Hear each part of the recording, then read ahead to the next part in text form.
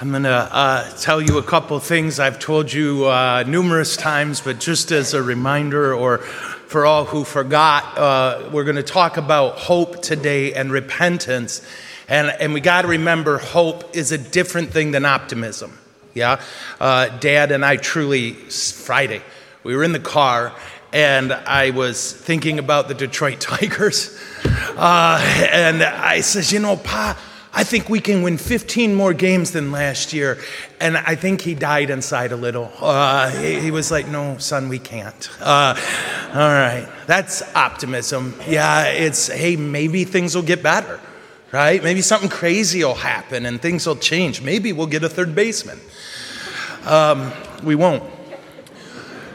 Hope is a different thing. Optimism is something humans make, and it can be lovely. Hope is something only God can make and only God can put in us. And we have to cooperate with that. He can put hope in us, but if we ignore it, well, then it won't do us much good. But hope is a conviction that the story ends really, really well. And hope is what we're called to. And the church is the only thing in your life telling you to have hope. Jesus Christ is the only thing in your life telling you, have hope.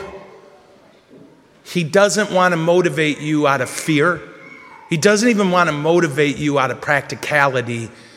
He wants you to trust that he won. This is over. And we are just waiting for the king to get here and get us home. We do have three enemies: sin, suffering, and death. And he conquered all of them. The problem is the one we fear the least is the only one left that can still do us great damage, and that's sin. We like sin. We're good at sin. What do we do then with the fact that we're attracted to sin, but that Christ has conquered it? Well, we repent. That's how the gospel starts off. The first thing we learn about Jesus, they don't tell us about Jesus yet. They say you need to repent and prepare for him. To repent is two words in Latin that we stuck together. Yeah, re, which means again, and pent from the word, pentire, which means to think. When we are called to repent, we are called to think again.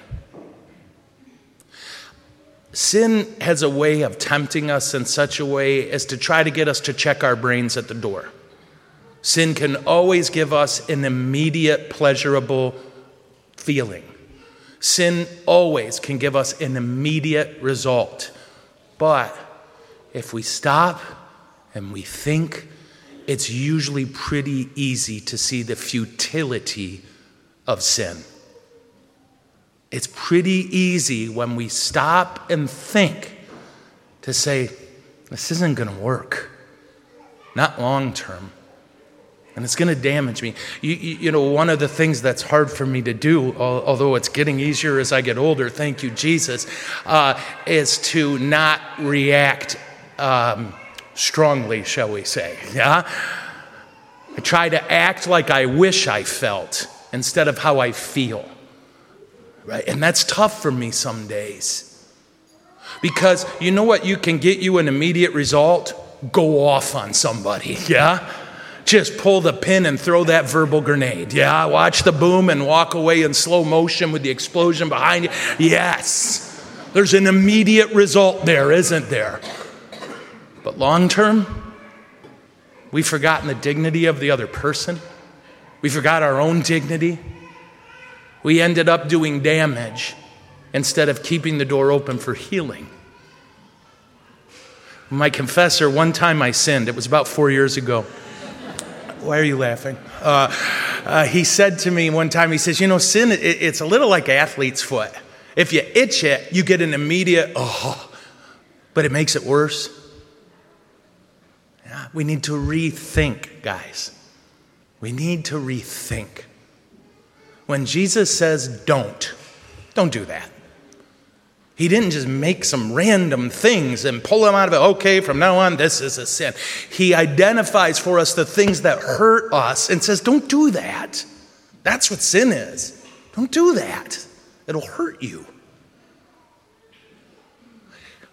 We repent to prepare ourselves for Jesus, because here's the key, guys, and there's no getting around this. I checked. It's all going to end. Either we will die or Jesus will come back. Those are the only two possibilities. There's no third option. And at judgment, we begin the eternal part of our existence. This is the short one, believe it or not. However old you are, this is the short one. This is the short time of our existence. And one of the things we need to recognize that might help us repent is how many times our sin wants us to choose something for the now that'll damage us for the possibility of heaven. How many times is the devil's primary temptation to forget judgment? Chesterton put it this way: when we're tempted to sin, the devil will remind us of God's mercy. After we sin, he'll remind us of judgment. God does the opposite. When we're tempted to sin, remember judgment. And if we fall, remember mercy. The gift of repentance. And I saw it yesterday, right? Father Lay and I were hearing confessions for 2 hours, and it was glorious. And what struck me is how many people got in line at 8 and got absolved after 10. They didn't stand in line for 2 hours for a movie ticket or for a free pizza. I would have.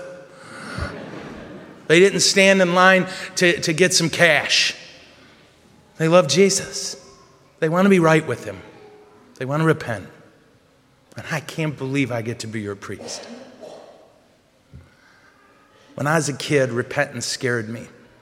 It meant I had to tell God something he already knew. Lord, I blew it.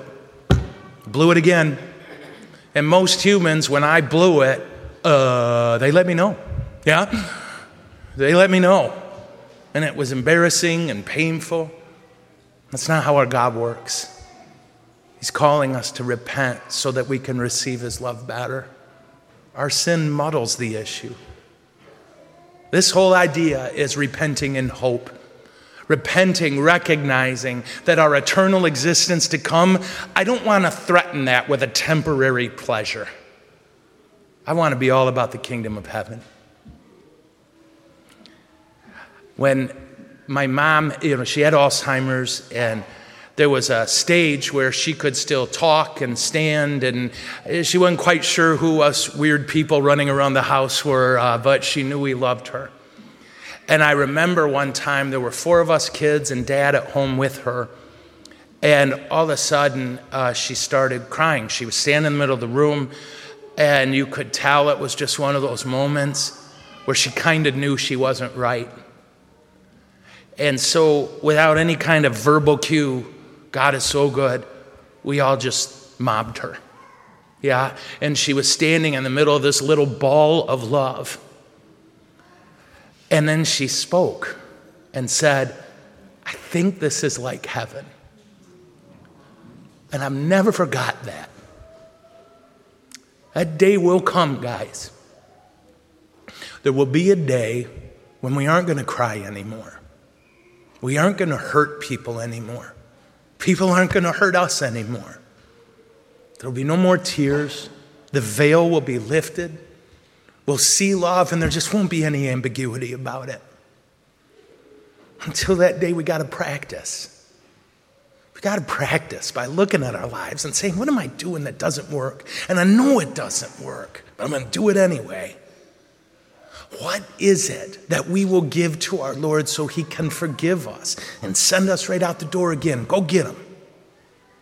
Whatever it is, you give it to him. He wants it. He'll put it to death. And you'll be free.